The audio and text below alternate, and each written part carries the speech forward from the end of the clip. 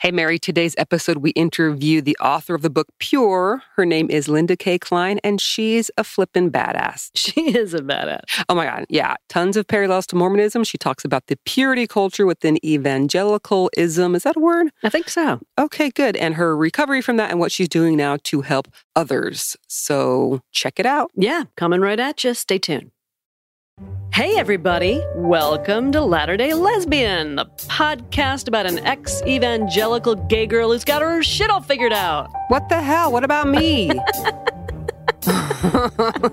thought I'd switch it up. Well, all right. Because, Shelley, we have a special guest today. We do, and I'm pumped. And it just seemed fair that I get a little evangelical love. Is that a thing?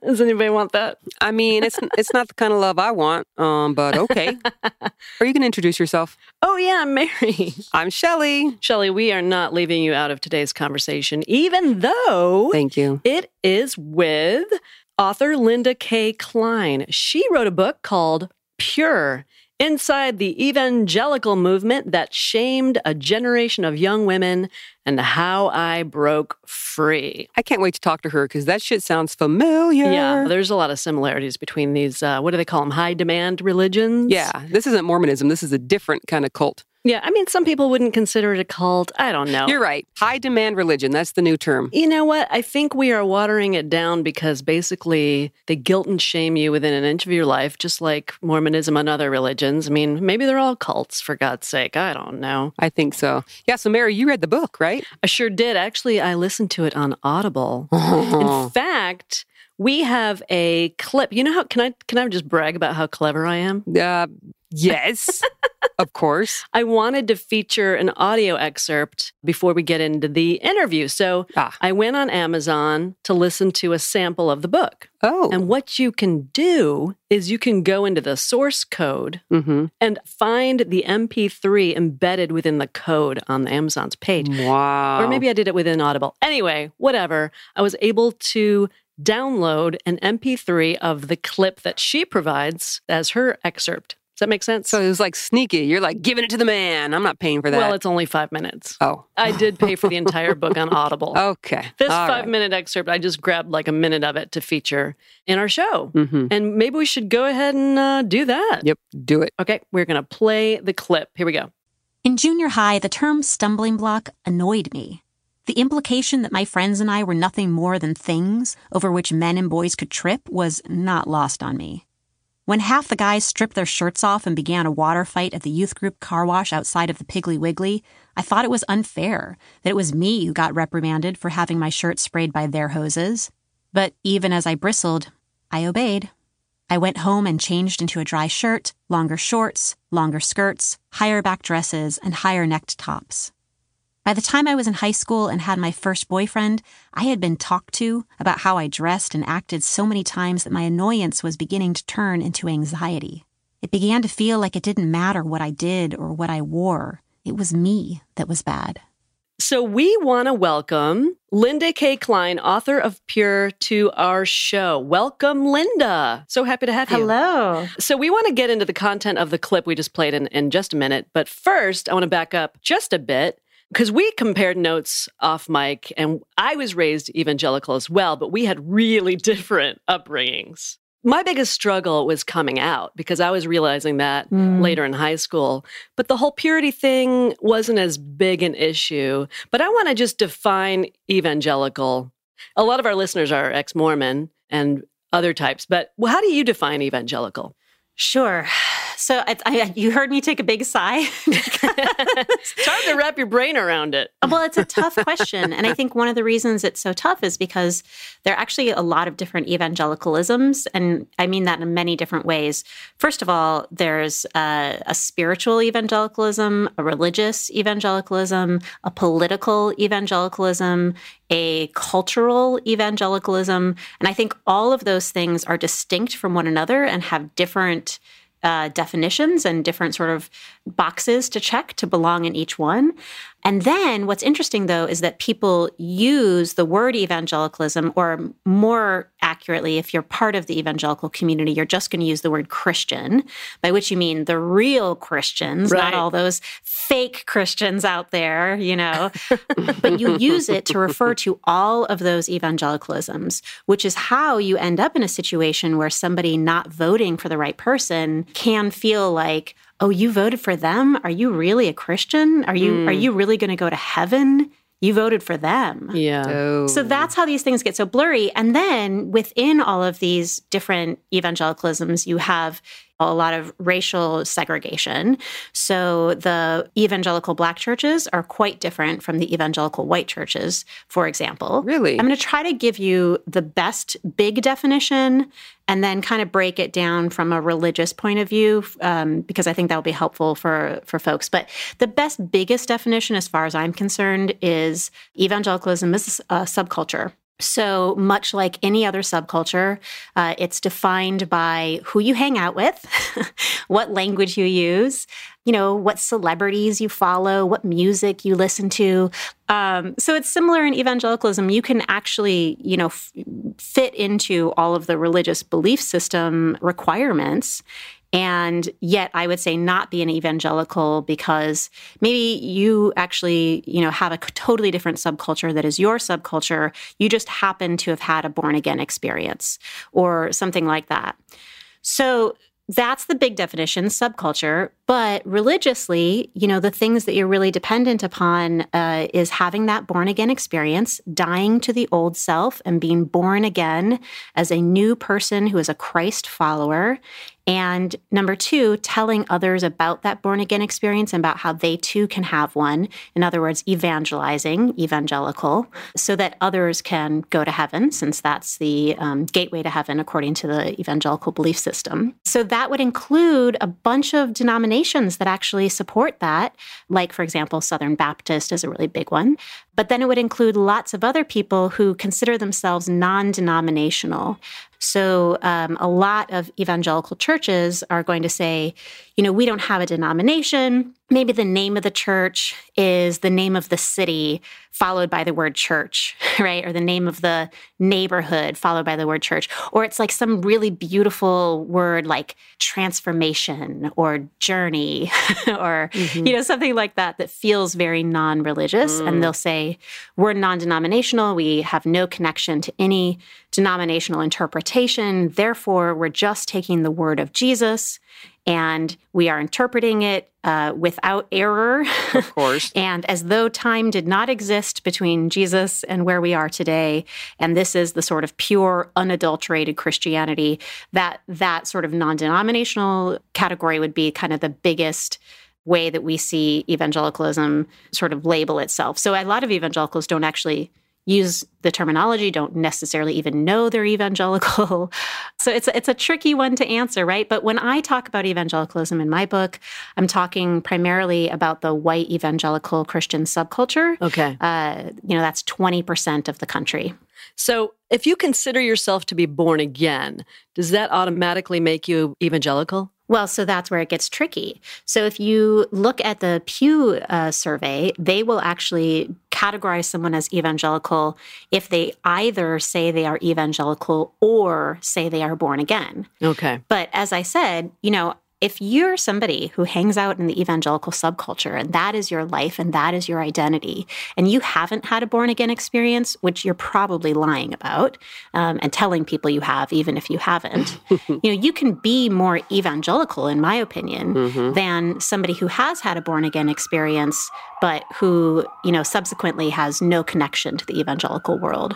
I would say that's why, for me, that subculture definition is so important. Mm-hmm. And real quick, I want to give a shout out to all the EMTs in New York City right now. They're doing a bang up job. Yeah, I apologize. Yeah. That's okay. That's okay. Here we are, right? Every time somebody lays on their horn in DC, I'm like, really? Are we in New York? Come on, stop. Yeah, that journey out of the birth canal the second time around is rough, let me tell you. Yeah. Shelley, there's no born again language in Mormonism, is there? Yes and no. You don't ever say we're born again, but you talk about being born again in the spirit. But no one says, I'm born again. That's saved for the wacky evangelicals, according to Mormons, right? But when you're baptized, you're supposed to be born again of the spirit. I mean, if the evangelicals would accept them, Mormons are just as evangelical. Mormons think that they're the ones that are doing Jesus just how it was in the beginning and interpreting the scriptures correctly and, serving missions and bringing people into the truth. The only problem is that typical Christians view Mormons as not Christians. And so that's the reason there's this big divide. But being born again is definitely a thing, but you don't say it. Mm-hmm. Interesting. Because you know what? Evangelicals didn't feel the need to write another book. The Bible is good enough for them. They only felt the need to have entire bookstores for all of their many supplementary books that are somehow... Oh, that's true. Yeah. That's true. An entire corporation of bookstores that you can find in communities around the country. That's true. I've never seen a Christian bookstore somewhere else in the world, but I'm quite certain that they exist. Oh, yeah. And Mormons have a lot of bookstores, too. Right. They have Deseret Book, and that's where, you can trust that if you go in there and get a book, that's safe. It's Mormon-y. I had to tell my dad after I left the church, I'm like, Dad, do not buy my kids anything from Deseret Book ever again, because it's all Mormon-based. It's all very the guilt of you need to be Mormon, stay Mormon, we have the truth. I'm sure you've experienced that as well. Yeah. And it's interesting because my book, if you go to Barnes & Noble, interestingly to me, the section of the bookstore that it's in is Christian Living. I'm just like, who's going to Christian Living and being like, yes, this is what I wanted? That's very specific. I wonder if they order it without knowing what it is. They're like, oh, pure, I want to learn how to be more pure. And then they get the book and they're like, No, they had read it. And apparently the woman who is in charge of Christian Living at Barnes & Noble loved it. So for me, I think what it made me think was, oh gosh, is my definition of a Christian section of a store really heavily influenced by my upbringing of going into these Christian bookstores where it would be only one version of Christianity. Gotcha. At Barnes & Noble, we're talking about all these different groups who are like, no, I'm the one, or we're the ones who are interpreting it. Right. And here they all are, right, together in this section of the bookstore. Yep. So let's dive into the book. For those who may not be familiar with the idea of the purity movement or culture, would you describe that for us? Sure. The purity movement is really something that came up in the early 1990s, and it was distinct and new, but it was built upon what I would say was an established purity culture, though we didn't actually use that language until quite recently. But, we have obviously global challenges around gender and sexual control that were a strong foundation. And we have theological ideas about sexuality and sexuality being part of the body and being, not pure, not spiritual. So all of those were sort of the foundation upon which, in the early 1990s, the white evangelical church introduced the purity movement. And the purity movement very quickly turned into an industry. So that's when we start to see these parachurch organizations like True Love Waits and the Silver Ring thing start to come up with all of these products at the same time. We see purity rings, right? We see purity pledges. We see purity-themed books, purity-themed movies. Christian pop stars are pulled aside and told, can you write some purity-themed songs, right? Mm-hmm. We have this huge sort of industry that is built, including a lot of curricula. And meanwhile, in advance of this purity movement, many of the purity purveyors had already started to lobby the government for more money for abstinence only before marriage messaging. And after some lawsuits, some of that money, at least, it's hard to track exactly where the money went, got to these evangelical purity purveyors. So now you have the purity movement that's utterly saturating the lives of this 20% of the population that is growing up in white evangelical Christian churches with this message. You can't turn around without seeing something purity. But you also have a more diluted version of it that is intentionally being brought into public schools, sometimes the same curricula, just with some augmentations. Wow. That's being brought into international aid for things like HIV that is, paid for by government funding. All of these, grassroots organizations, so on and so forth. So it really was an intentional movement to really say, we are going to change this culture and really create a purity culture. So once we started to understand that that was happening, that's when this term purity culture arose. Though, you could certainly argue that we have been living in a purity culture for a much longer period of time. And I don't know if you all remember this, but the purity movement was remarkably successful. It started, as I said, in the early 90s, and it really peaked in the early 2000s until the money actually was curbed from the government in 2008. But, in the 2000s, we had like MTV stars, wearing purity rings, talking about purity. We had the Jonas Brothers. We had Miley Cyrus, of all things. I right? know, of all people, right? Right, yeah. So it really had become a very significant part of our culture. Yeah. And what a great use of taxpayer dollars to go directly towards shaming adolescents. I think that's fantastic. That's right. Yeah, good job. Because that is the other side of the coin of purity is shame, I believe. And I want to get into that. So right off the bat in your book, and this relates also to the audio clip we played, you talk about how your developing body as an adolescent made you feel ashamed and like you were a bad person. Tell us about that. It's interesting. One of the things I talk about a lot is, and I talk about this in the book as well, is how complicated this has been for my mom. I'm departing from your question because it's making me think of this, but I promise to circle back. But no worries. Because my mom, was in this culture as well, and I think it was really hard for her to see that it was problematic. So my mom called me this morning and she said, I was just in church and I was really struck by this memory, which is something I write about in the book, this memory of you being cast in plays as the Jezebel. And I had this memory of you coming up to me and saying, why am I always cast as the Jezebel? I mean, I want to be an actress. I like playing characters. I'm not complaining, but why am I always cast this way? And she said, gosh, in retrospect, I don't know how I didn't see what they were doing to you. Wow. The funny thing is I wasn't just cast as the Jezebel in church plays, all the church plays. I was also cast as the Jezebel in school plays and different things like that. And I said, I think as a young person, I felt very self-conscious. I was like, why am I being seen in this way, particularly when I'm trying so hard to be pure? Mm-hmm. And my mom and I started to kind of deconstruct it. And she was like, well, I think part of it is that you were really curvy. And I was like, yeah, that's right. And she said, and I think part of it is that you were really friendly. And I said, oh my gosh, I think you're right. I think my outgoingness, I think my friendliness, I think the fact that I made jokes, kind of put me in this category where there was this idea that if you weren't curvy and you didn't talk to people and you were shy, then you were also probably sexually pure. Like you weren't causing any problems. You were kind of in the background where we want you to be, not a threat to any of the men, not a threat to any of the wives.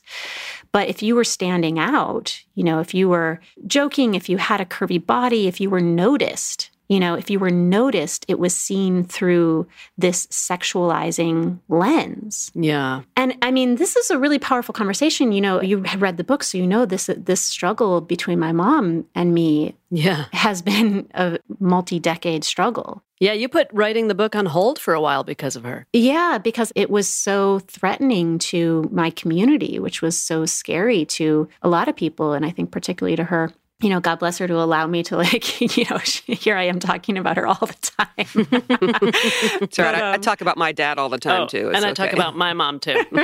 Yeah. I think she really is starting to see things differently, as she thinks back and has these memories about these things that I think at the time feel really innocuous. And I think that's what's so tricky about this. There are examples of situations where you can say, okay, that is clearly shaming, and that is clearly a problem and it's easily identifiable. But the vast majority are just these small things that add up over time to tell you that it doesn't matter what you do. There is something about you that is bad, and that is the definition of shame. It's not about what you do. It's about who you are. You are impure. Yeah.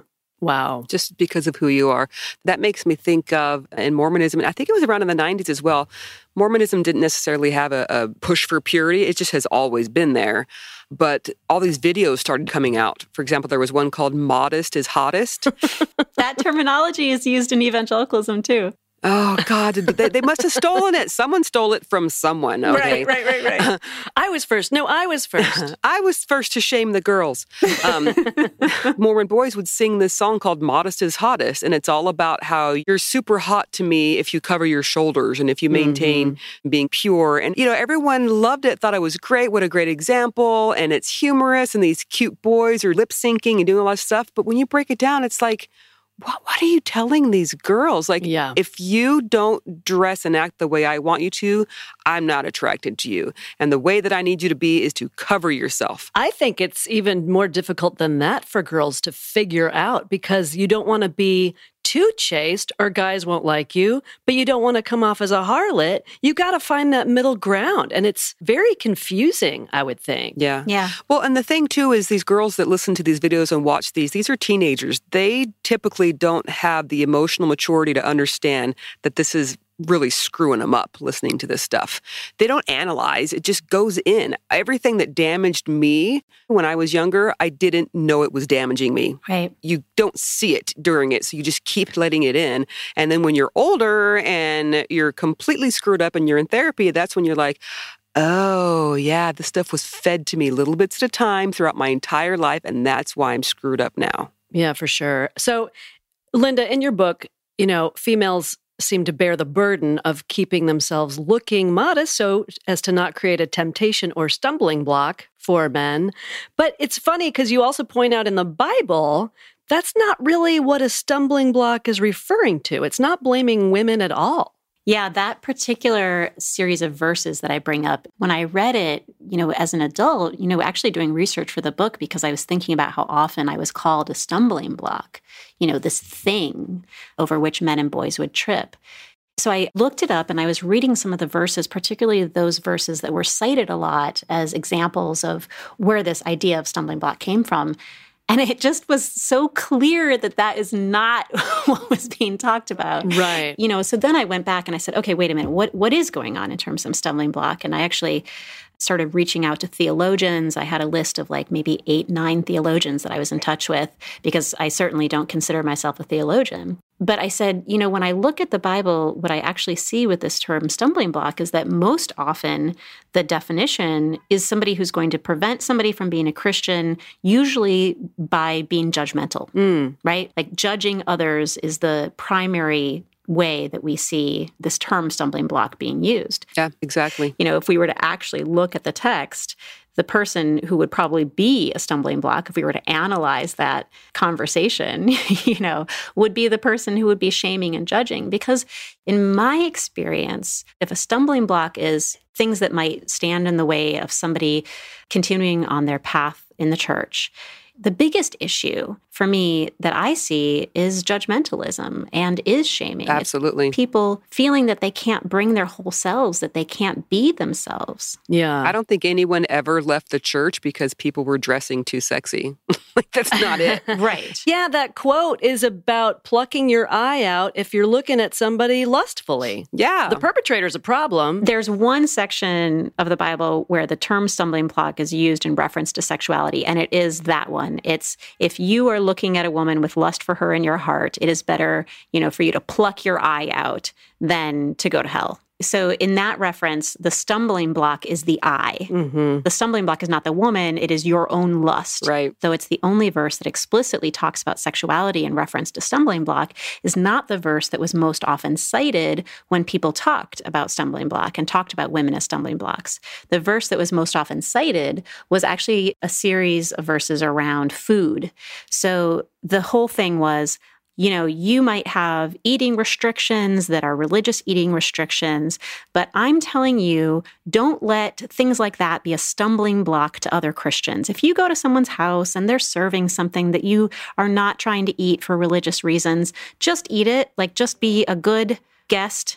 You don't need to like make a big show and shame them, right? Yeah. Don't be a stumbling block to them. Interesting. And so, what was said to me is, listen, similarly, you are free to eat anything, but be thoughtful about how it's affecting other people.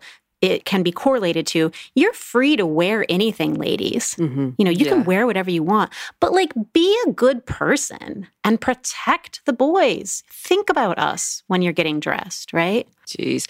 Like, who started that bullshit? Exactly. Who took it from food to breasts? It's a great question. I don't know who the first one was, but did it pick up. Oh, God. Yeah. Like, let's go back to food shaming. I mean, that's healthier. Is it? Yeah, exactly. And then when you look at the verses, that's what it's all about. Yeah. Or cover your shoulders, whichever one. If you want to cover your shoulders, great. It's a damn shoulder. Yeah, but you don't need to be like walking around being like, I noticed that your shoulders aren't covered, and I noticed that your shoulders aren't covered, and I wanted to point out that my shoulders are covered, and therefore all of our shoulders should be covered because none of us should be sitting here without any of our shoulders covered. That is such a Mormon thing, by the way. I don't know how much you know about Mormonism, Linda, but when you go through the temple for the first time, you get these undergarments that you have to wear under your clothes forever, all the time, and they cover your shoulders. So it makes it easy to judge people. If you see a fellow Mormon and you see their shoulders, oh, they're not temple worthy. They're automatically not as worthy as I am because they don't wear the garment. It's such an outward way to judge people, and it's gross. Yeah. Was there a way, like within the purity culture, some sort of standard that, these people dress this way, the lesser people dress that way? Sure, because there were all different manifestations of what the rules were. I think that's what was so hard, is that the rules were different for everyone. So you were constantly comparing yourself to other people to try to figure out whether you were pure or not, right? Mm-hmm. Or whether they are pure or not. Right. So for some folks, you would never wear a skirt above the knee, right? Mm-hmm. You might only even wear ankle length skirts and dresses. Whereas for others, above the knee was fine, just as long as it wasn't too far above. But what does that mean? Yeah. Is there a line where you lose your purity? If so, where is that line? When is someone impure? And why does someone else get to decide that? Well, and that's a good point. We were talking earlier about modestest hottest. And one of the things that I really hate about that terminology is that we're still talking about what really should matter to you as a girl or a woman is whether or not you're hot. Right. Either way, we're talking about your value at the end of the day is determined by the extent to which you are attractive to men and boys. Exactly. Within secular society, it might be, you being attractive to them because you're so sexy, whereas in evangelical and Mormon community, it's you have to be attractive to them because you're so sexless. Right. But either way, you are telling them what matters about you is whether or not they like you. Exactly. And particularly the purity movement targeting adolescents is really interesting because, there's all this research about girls who are young, who have these ideas about themselves and see themselves through their own eyes, right? I am fast. I run fast, right? I am good at math. Mm-hmm. And then something starts to change as they hit adolescence because they suddenly start to realize that they are being viewed by everyone else and they don't know how to talk about themselves anymore because they can't oftentimes see themselves through their own eyes. They're trying to see themselves through their own eyes and compare it to how they perceive themselves being seen by their teachers, by the boys, by their friends, by their parents, by everyone else. Mm-hmm. Who do you want me to be? Right. Yeah. And so that transition that's happening because of our society, issues with patriarchy happens at the same time as we are pushing all this messaging on young women and saying, okay, as you are assessing your acceptability in society, here's a really robust program that tells you how you will be acceptable. Of course, it's got a lot of gray areas, like where that line is, where you lose your purity if you're skirt length, and how far is too far, and whether talking to a boy is fine or flirtation, confusion and all kinds of ambiguity. So you'll have to do a lot of work to figure it out. But the point is, we are not going to counter this idea that other people's opinions of you are what matters. We're going to accept that idea as the baseline, and we're going to tell you how to be acceptable to others. And good luck. Right. And in your book, you mentioned that in general, purity culture excuses male sexuality and amplifies female sexuality. What do you mean? So it's interesting because when we talk about guilt versus shame, I think it's a great way to talk about the gendered approaches to sexuality. For folks who are big Brené Brown followers, this will be no new news, but guilt is this feeling, I did something bad. And if you're guilting someone, you're talking about you did this. Well, you lied, right? For example. Shame is this feeling, I am something bad, or people will think that I am something bad.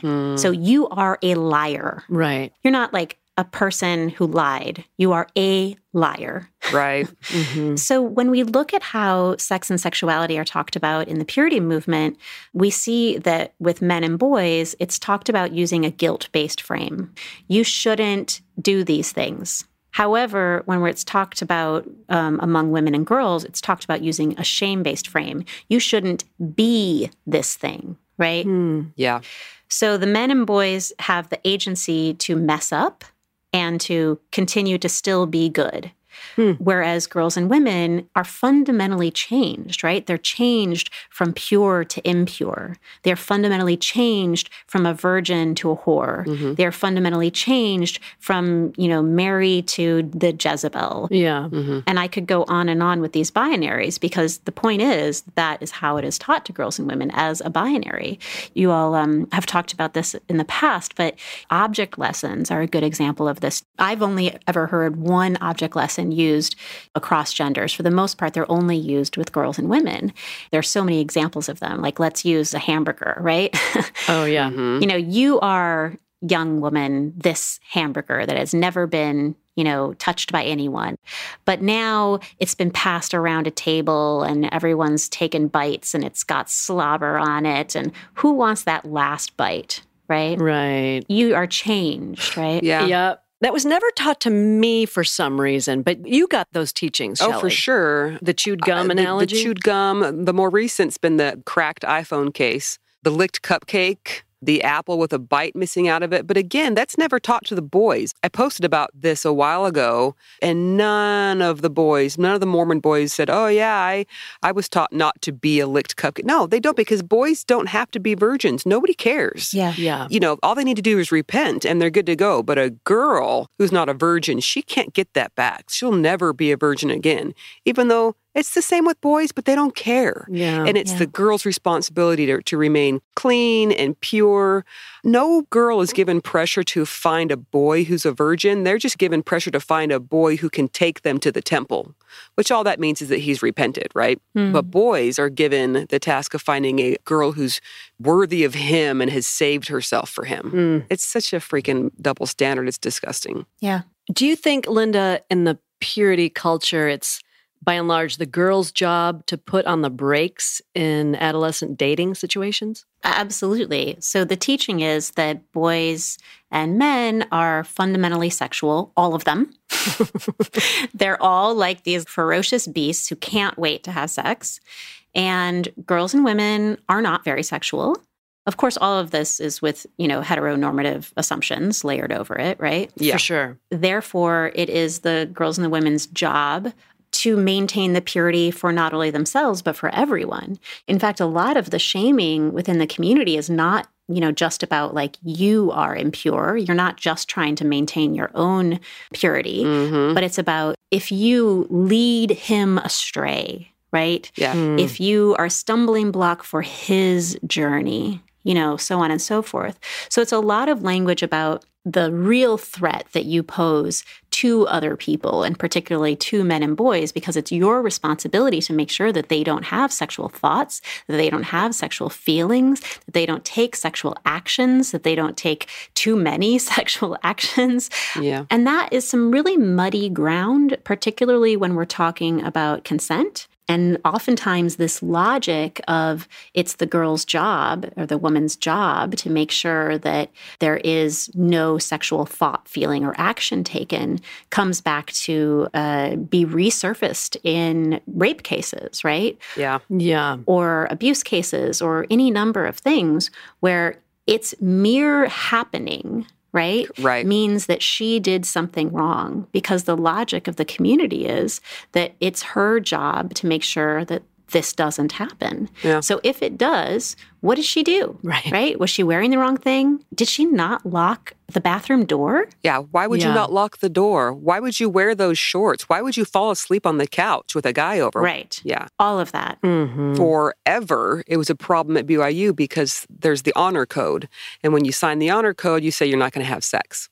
And so what will happen is there will be a date rape situation, and the girl is afraid to go to the police to report this because they will then get questioned by the honor code saying, well, why was he in your dorm that late? Right. So then she can get kicked out of school because he raped her. Yeah. And so girls typically just say nothing because they don't want to lose their education. If I say anything what this boy did, then I'm going to get questioned and I'm going to get kicked out of school because somehow it's her fault because she let him stay past visiting time, or she decided she wanted to try alcohol for the first time. And, if you hadn't have done that, this wouldn't have happened. Yeah. I have to throw this in there because it's so freaking ridiculous. It makes me laugh now, but it's also makes me furious. There was like this 5-year span in early 2000s where my dad somehow had it in his head. I don't know where he heard it, who made this up, but it's ridiculous, that girls in Salt Lake City were looking through the newspaper to find where the missionary farewells were going to be. So when a 19-year-old boy is going to go on his mission, they have a farewell for him. He speaks in church, and then, at his home, there'll be like a gathering with food and stuff, everyone, wanting to say goodbye. So the girls would go through the paper, find these farewells of these boys, find the boy, and then talk the boy into having sex with them so he would no longer be allowed to go on his mission. Why? In his mind, girls are trying to keep these amazing young men from going on missions. Like, are you serious? Who would do that?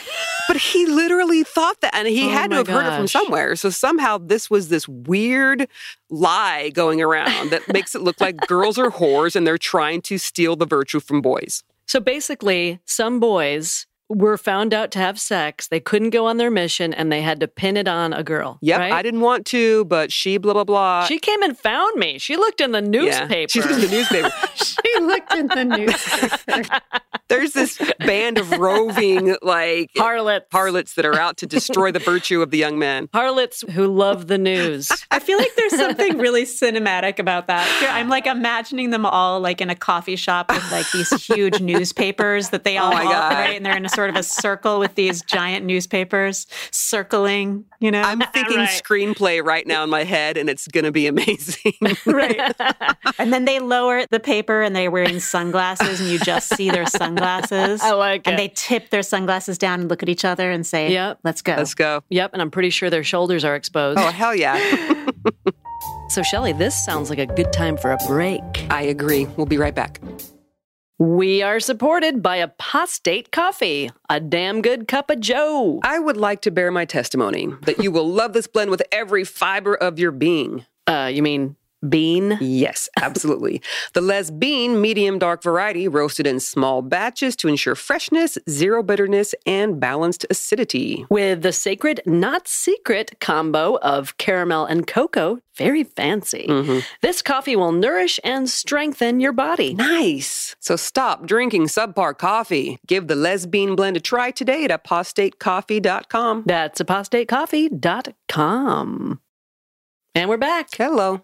Linda, you talk about how the church views men as animals with no agency, and that boys are raised to believe that they can't control their own sexuality. Right. So what happens then? It's interesting because I get a lot of calls from men who have read my book. And I've actually learned a lot about men since the book has come out. Before the book came out, I was trying to understand it. It was very complex. It was hard for me to really understand what was happening in terms of their psychological development. But now I have a much better sense. So they're being told that they are naturally monstrous and that all sin is equal. And one comparison that's often made is the Bathsheba comparison, right? So David even looking at Bathsheba with lust is the same level of sin as his later raping her and killing her husband. Wow. Why didn't he have to pluck an eye out is what I want to know. Right. Yeah, yeah, for God's sake, lose the eye.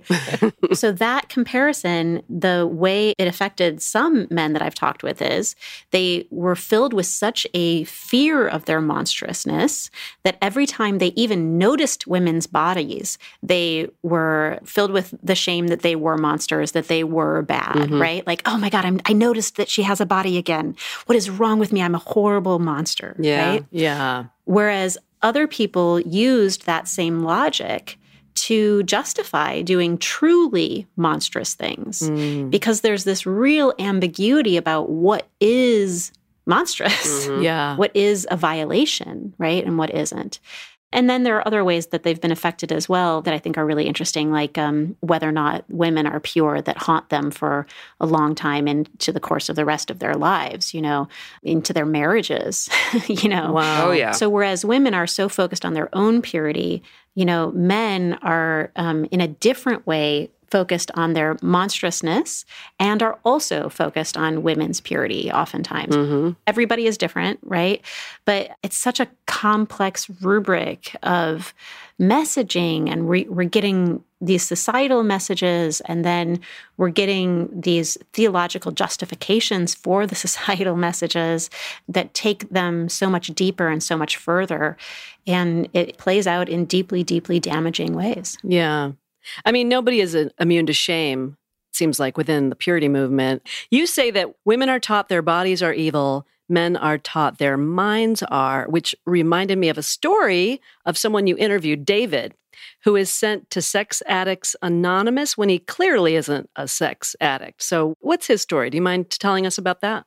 Sure, I'd be happy to share it. And by the way, that is something I've heard many, many times from men and from women, where they're going to sex addict anonymous groups and where they're going to therapists for sex addiction when, they've never even kissed somebody before. They've never had any physical contact with somebody. It's just that they think about it? Wow. Yep. It's insane. So again, this story is very common, but Dave, who you cited specifically, his name is actually David Dickerson, and he actually has a book. So if people want to hear a little bit about that, that might be interesting to look at his book too. Cool. He tells this story about how he was walking around feeling monstrous because he noticed women's bodies and he was walking around, constantly aware of it and constantly aware of like, I really hope I don't see a woman's body, and I really hope I see a woman's body, and I hope I don't, and I hope I do, right? This sort of conflicted, but it was a constant. It was truly obsessive. And we're talking about clothed bodies, yes, right? Like walking around the library and walking around the grocery store, right? Oh, the sexy librarian. Yeah, but the way in which this repression creates obsession, right? The way in which this culture trying to be sexless creates a kind of constant thought of sex on your mind, right? Yeah. You're constantly thinking about sex because you're constantly thinking about, I hope I don't think about sex. Wow. And you're constantly thinking about, a woman's body because you're constantly thinking, I hope I don't see a woman's body, but I hope I do see a woman's body, but I hope I don't see a woman's body. Anyway, he ended up going to a Sex Addicts Anonymous group, and, they went around the circle and shared their stories, and he shared his, and everyone just stared at him like, huh? What's happening? What are you doing here, dude? Where's the hidden camera? This is funny. Right.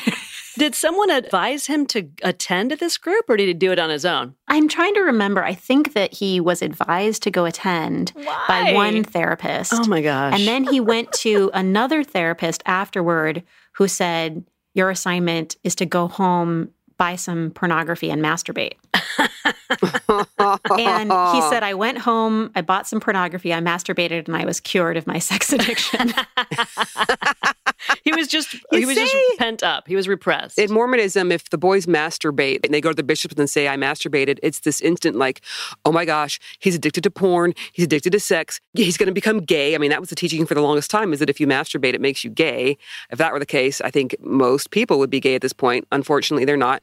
But just taking this thing that's a normal, natural thing and making it to be like, oh my gosh, you need rehabilitation. this is the sort of larger story, right? When you take something that is, for many of us, a human experience, right?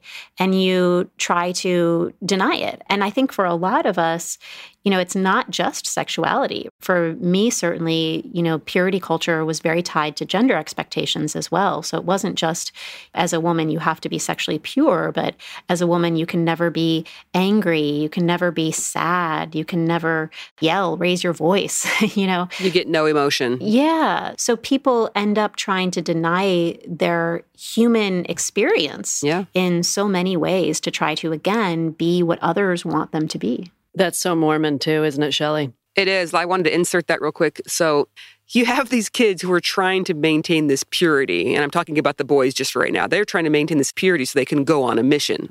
That's the big push for Mormons, is these boys need to serve missions. You can't serve a mission if you have a problem with masturbation, a problem being you masturbated, right? Mm-hmm. And so that's got to be an embarrassing thing to go to tell a grown man, oh, I masturbated, I need to repent.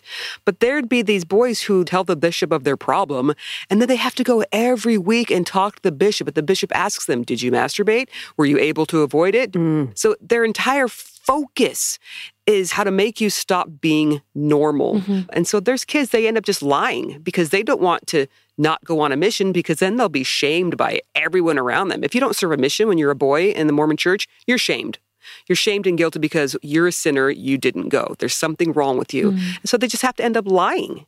And then you get in a pattern of lying, and then that makes you feel like an even worse person. So then when you do masturbate again, you feel horrible because, oh, now I got to lie about this. I must be an addict. There's something seriously wrong with me. Right. It's tragic. Yeah, it's a shame cycle for sure.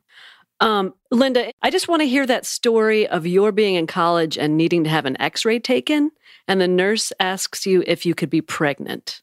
Can you tell that story for us? Yeah. So I don't remember why. I was in the school nurse and I had to have an x-ray of some kind. And you know how they ask you whether or not there's a chance you could be pregnant before you have an x-ray, right? And I started to get really nervous when she asked the question, and I really hesitated. And she said, okay, listen, we can give you a pregnancy test, And I was like, oh, I mean, maybe we should, just to be sure, Mm-hmm. And she's like, listen, it's only $5. Let's just give you a pregnancy test. We'll just make sure. I was like, great. And she came back and she said, your pregnancy test is clear. But before we do the x-ray, I also just wanted to say that we should put you on birth control pills. And I said, oh, I'm actually already on birth control pills. And she said, really? Well, then why did you feel you needed to take the pregnancy test? And I thought to myself, oh my God, I'm suddenly seeing myself from the outside. And this thing that I do, which is feel that I might be pregnant, though I am on birth control. And here's the kicker, had never had sex. Oh my God. Linda. I don't mean to laugh at you. Right. Wow. Here I see it in her eyes, and she doesn't even know that I've never had sex. Right. Yeah. All she knows is that I am on birth control and am also taking a pregnancy test. Yeah. Oh, and so I say, oh, my period was late. I wanted to be sure. Which was, technically true because I had stopped getting my periods while on birth control for a very long time, right? Which happens. Mm-hmm. And I just walked away from that being like, oh my God, is it weird for me to be scared that I might be pregnant when I'm on birth control even? Because if that's weird, then my constant terror, even though I am not even having sex and have never had sex. Yeah. Truly something must be wrong with me. Wow. There's some deep issues there. And I was taking lots of pregnancy tests. I was taking pregnancy tests, whenever my boyfriend and I would get close to having sex. Wow. Because it just felt like the threat my gosh. of something happening and of my being exposed as somebody who wasn't a virgin was so terrifying that I just couldn't stop thinking about it until I saw that negative sign. Yeah. It must have taken over your entire life, like everything you thought about. I left evangelicalism when I was 20, 21, And when I left, I thought that I would now suddenly be free of all this sexual shame and fear and anxiety that I had had my whole life. And what I found was that actually what happened at that point, when I started to, for the next 5-6 years, explore the possibility of having sex before marriage, was I started to actually have intensified sexual shame, fear, and anxiety. And in fact, it was manifesting in PTSD-like ways through these nightmares and these, this panic, the paranoia, around pregnancy tests and other things. And it was because I now know I, had really internalized this message that sexuality was shameful and a shame-based experience in reaction to my own sexuality. So now here I was, actually for the first time in my life, exploring sexuality in a way that was dangerous for me, according to my old worldview, though my new worldview felt differently. And it was triggering all of this internalized shame. Wow. So I felt like I was completely broken because now I had left evangelicalism. I was outside that world. I was in a secular world.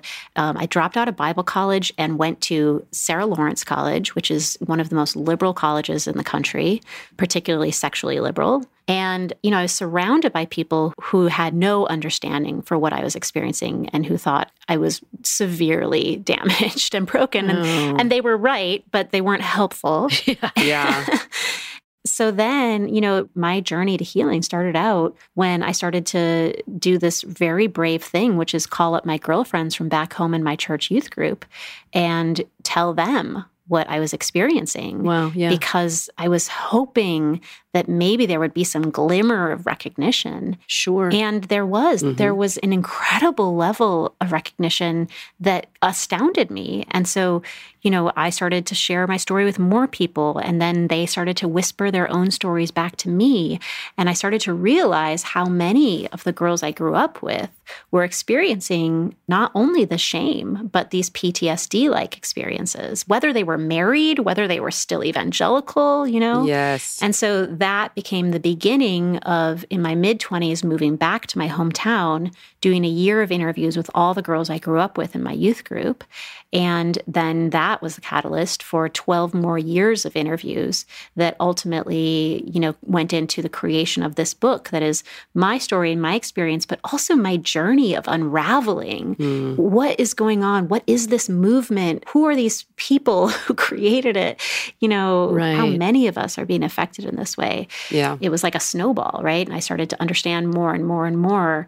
And in the process, it was a very healing experience for me because I was also building a community of people who understood. And through this kind of sacred story exchange, we all found a level of healing and connection to self through connection to other. That's great. Right now, as our listeners are listening, they're saying, oh my God, yes, I'm buying her book. I need to know this because everything you just said about not understanding why you were having PTSD and thinking you're the only one. Well, maybe I'll ask some other people. This is what these ex-Mormons or even current Mormons go through all the time. They don't know why their sex life is so screwed up. Yeah. I always thought that the reason I had a hard time in my marriage was because I had premarital sex. And so that is God then shaming me and making it so I don't want to have sex. Well, it turns out I was gay the whole time, But of course you have to go back to this is your fault because you weren't pure. Right. And the PTSD is real. The first time Mary and I had any kind of an intimate encounter, and by this time I had left the church. I thought it was all crap. I didn't care. I wasn't feeling guilty at all. I was like, I am so done.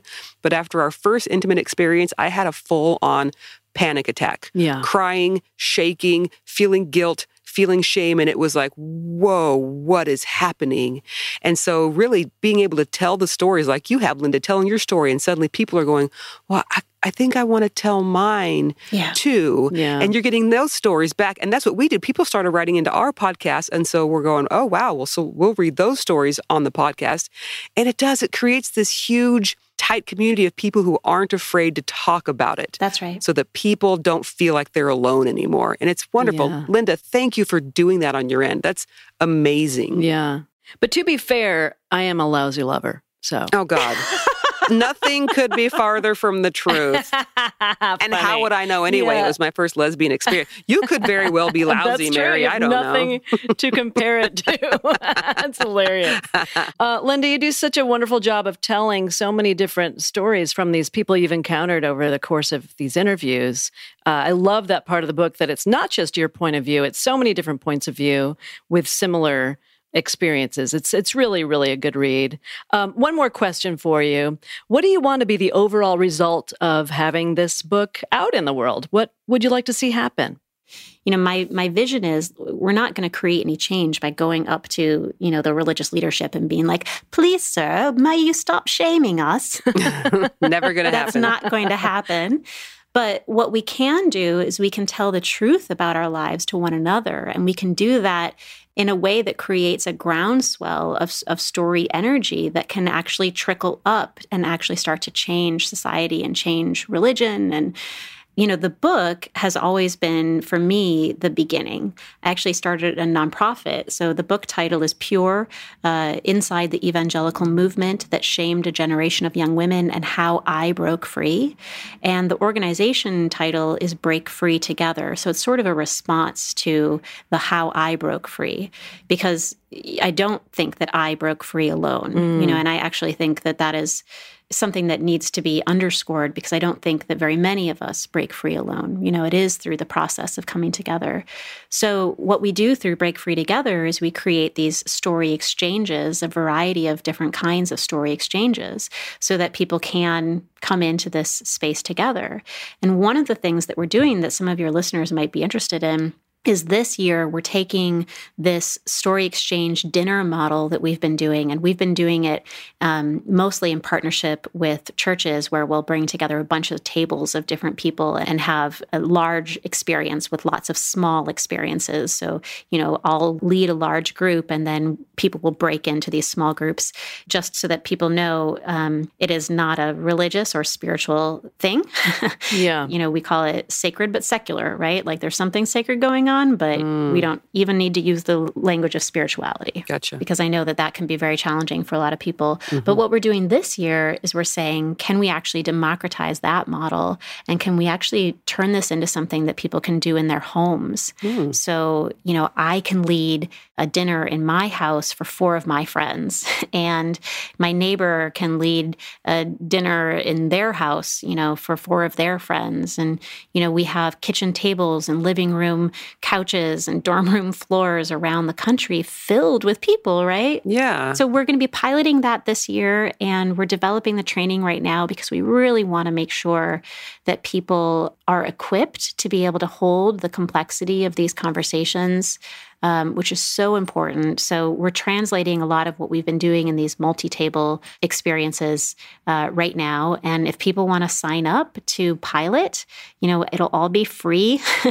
We're going to be testing it this year, and we'll do training in the summer. And then in September, the idea is that we'll have dinners all around the country. That's really great. I love that. I love this idea. I love it. How can I and our listeners get more information on that? Yeah, it's on my website. So you can go to lindaklein.com. K-A-Y is my middle name. Or you can actually go directly to the nonprofit site, which is breakfreetogether.org. And either way, there's a pop-up on the first page where you can sign up for that DIY dinner. And then on the Break Free Together page, there's lots more information about what we're up to. That's fantastic. Thank you so much. Our guest has been Linda K. Klein, author. Go pick up her book, Pure. It's fascinating. It's such a good read. Yes. Thank you so much, Linda, for being with us today. Thank you for having me. Thank you, Linda. Whew, that was an amazing interview. Yeah, I kind of love her. And I think listeners really, I'm not just saying that to push her stuff on you, but listen to her either audiobook or read her book, because it's like hand in hand with Mormonism. We are not the only ones who got totally fucked up. Yeah. And she's doing some amazing projects. I know she just talked about that. She's doing good things. We need to support this. We need to help each other heal. Yeah, she needs support just like we all do. Speaking of that, we are about to take a break and get to some Patreon stuff. I want to just mention something really quickly. We had a review on Apple iTunes that somebody felt a little triggery when we talk about Patreon. Made her feel like passing the plate in church, and that is a trigger for her. Mm-hmm. So while we can't avoid talking about Patreon because we need that support, Patreon really helps us out with the podcast. We've got people that we pay to help us produce this podcast. Mm-hmm. Yeah. We're going to do several Pride events this year. So podcasting isn't free, and we do need the support, and we are going to ask for the support. However, what we can try to do is wait until after the last commercial break and talk about all our Patreon stuff there. So if hearing us, I guess, ask for money during the podcast makes you trigger, okay, that's cool. Everyone has their own triggers. We will throw all the Patreon stuff to you after the last break, just so it's, it's still there, but you know when it's coming. How about that? We want to be sensitive. Everybody has different triggers. Mm-hmm. So Shelley has been trying to find a church, and we actually watched like a live stream of a church service recently, and you didn't even get through 30 seconds of the first hymn. And you were like, I can't turn it off. It was, well... You were triggering. Oh, well, which one? We tried two different ones. The first one was just totally like hymns and old people. Nothing against old people, but it was like, it just was like church. It was church to me. And, I don't want church. I want like community that's not church with hymns and I know and funeral procession and I don't know. Anyway, but that's just my trigger. Wow, you're really selling Mormonism if that's what it feels like. Oh, it feels like I'm at a funeral. Mary, I'm still going to take you. You know what I want to do? Okay, here we go. I'm just going to announce this. What? Is this against my will? Yeah, and you know what? It's probably not going to work. So never mind. I was going to say to our Utah listeners to find a super Mormon church service for me to take Mary to. But when we're out there, Sunday mornings are actually the Pride Festival. So Mary, you are off the hook. Whew, yeah, I'm Can't not do consenting to that. I will watch some nutty video and make commentary, but not I'm the not. same. I have no interest in that. But thanks for trying. I try. Just get somebody like New Name Noah to sneak in a camera and I can watch the taped version. Oh, I could find a video for you, but to be there and feel the hypocrisy and feel the fake spirit and watch the tears of the people crying about finding their lost keys. I mean, you can't, it just doesn't translate as well when you're watching it on your computer screen. All right. Well, right now I'm starting to trigger, so why don't we go ahead and take that break, and when we come back, we'll get to Patreon. You got it. All right. Be right back. We are supported by new dating app. Hey, listeners, raise your hand if you think dating after Mormonism is difficult. Probably 95% of our listeners are raising their hands right now. It's hard meeting someone and having to explain your whole wacky Mormon upbringing. Oh, we went through this. And since your faith transition, you've probably been kicked out of the singles ward. So now what? Oh, that is challenging. Check out New. It's an ex-Mormon dating app available for download on both Android and iPhone. Are you ready to find post-Mormon love with someone who understands your story? I know I am. Wait, too late. Visit newdating.app and learn more. That's newdating.app. We're back. Patreon time. It's time for some patrons. Yep. Okay, should we get to the names? Do we get exactly 5, shall we? Let me count. 1, 2, 3, 4, 5. It's exactly 5. For some reason, you just love that number 5. You really I just think it's a tender mercy. All this coincidence of 5 every time makes me think the church is true. Does that make you think there is a God then? Or isn't 100%. A God? Okay. I don't know. All right. If there is a God and he cares about the number 5, then he's really, really petty. All right. Name number 1 is Dietrich B. What kind of name is Dietrich? I like it. Dietrich. That's neat. Does he need a last name? Dietrich Beethoven. Sure. Let's keep it all German. I like it. That's right. And he's a famous composer. So there you go. Yeah. So thanks for your lovely music, Dietrich. We appreciate it. I also heard that you were an asshole back when you were composing music. Wow. And tone deaf. Isn't that true? I thought Beethoven was an asshole. Not maybe tone deaf, but he was actually deaf. So, that is impressive that he could be such an accomplished composer when he was deaf. Who, Dietrich? Beethoven. Are we getting them mixed up now? Dietrich, we want to see your wig. And what's that wig called that goes in front of your crotch hair? Oh, God, it's a, What is it called? Oh, my God, it's a... Shit. Fanny fact check. What is that thing? Little Factory Tim, you know what this is. You're the one who told me what it is. Cod piece. No. No, that's not Cod piece. Cod's a fish. You're thinking of fish stick. That's insulting to men. Don't call Pass it a the fish tartar stick. sauce. Okay. What is that thing? I can't think of it. It's a funny Driving me word. Crazy. It is a funny word. Dietrich, that was the longest introduction of your name ever. Next, the letter R. Ikitzel, last initial, W. R.E. Kitzel? This is a change. So we have a first initial. What's the R stand for? Rumpelstiltskin. Rumpelstiltskin Ikitzel W. Gosh, that's a good name. That's your father's favorite swear word, I think, is Rumpelstiltskin. Rumpelstiltskin. That's true. So we're calling this person a swear word. Yep. Sorry. Take that. Rumpelstiltskin Ikitzel W. Kind of a tongue twister. It sure is. What else we got? All right. Next, we have Krista Van Z. Van Z. Yeah, so my grandpa's name was Van. It's actually named J. Van Johnson. So J, just the letter J, and then Van. He was the coolest MFer ever. He never wore ties. He wore turquoise bolo ties. Wow. And he had horses, and he was a cowboy, and he put those little silver... What are those little things that you put? Stirrups? Nope. No. The end of your, like a dress shirt where the collar is, and you Oh. attach those silver triangle collar things. Oh, right. What are those called? I don't know. It's like cufflinks for collars. I don't know what those things are. They're collar triangles. That's what I decided. Still don't know what the name of the thing is that you put over your private. Why am I blanking on that wig? I don't know. You think because we say it all the time. We need Fanny fact check on the case, I think. We do. Okay, next patron is Chris with a K. Hi, Chris with a K. Thanks so much. Chris with a K needs a K last name too. Chris. Kringle? Oh, Chris Kringle. Because it's so giving what Chris is doing. All right. Next and lastly, Mona A. Mona A. Mona.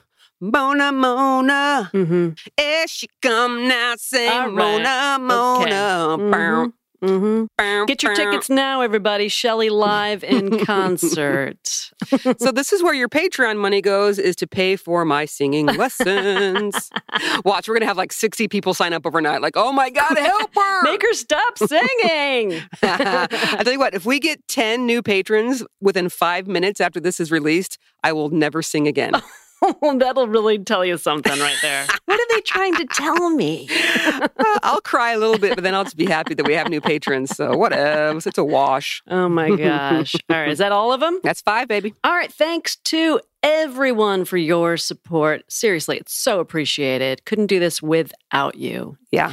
As a reminder, if you would like to support us on Patreon, we hope you do, please visit patreon.com/LatterdayLesbian to sign up. Thanks so much. I'd like to also thank Dan from Extension Audio. Thanks again, Dan. Thanks, Dan. Yeah, we appreciate it. And to the rest of you, remember, steer clear of cults, because they are no joke. No joke at all. Talk to you later. Bye-bye.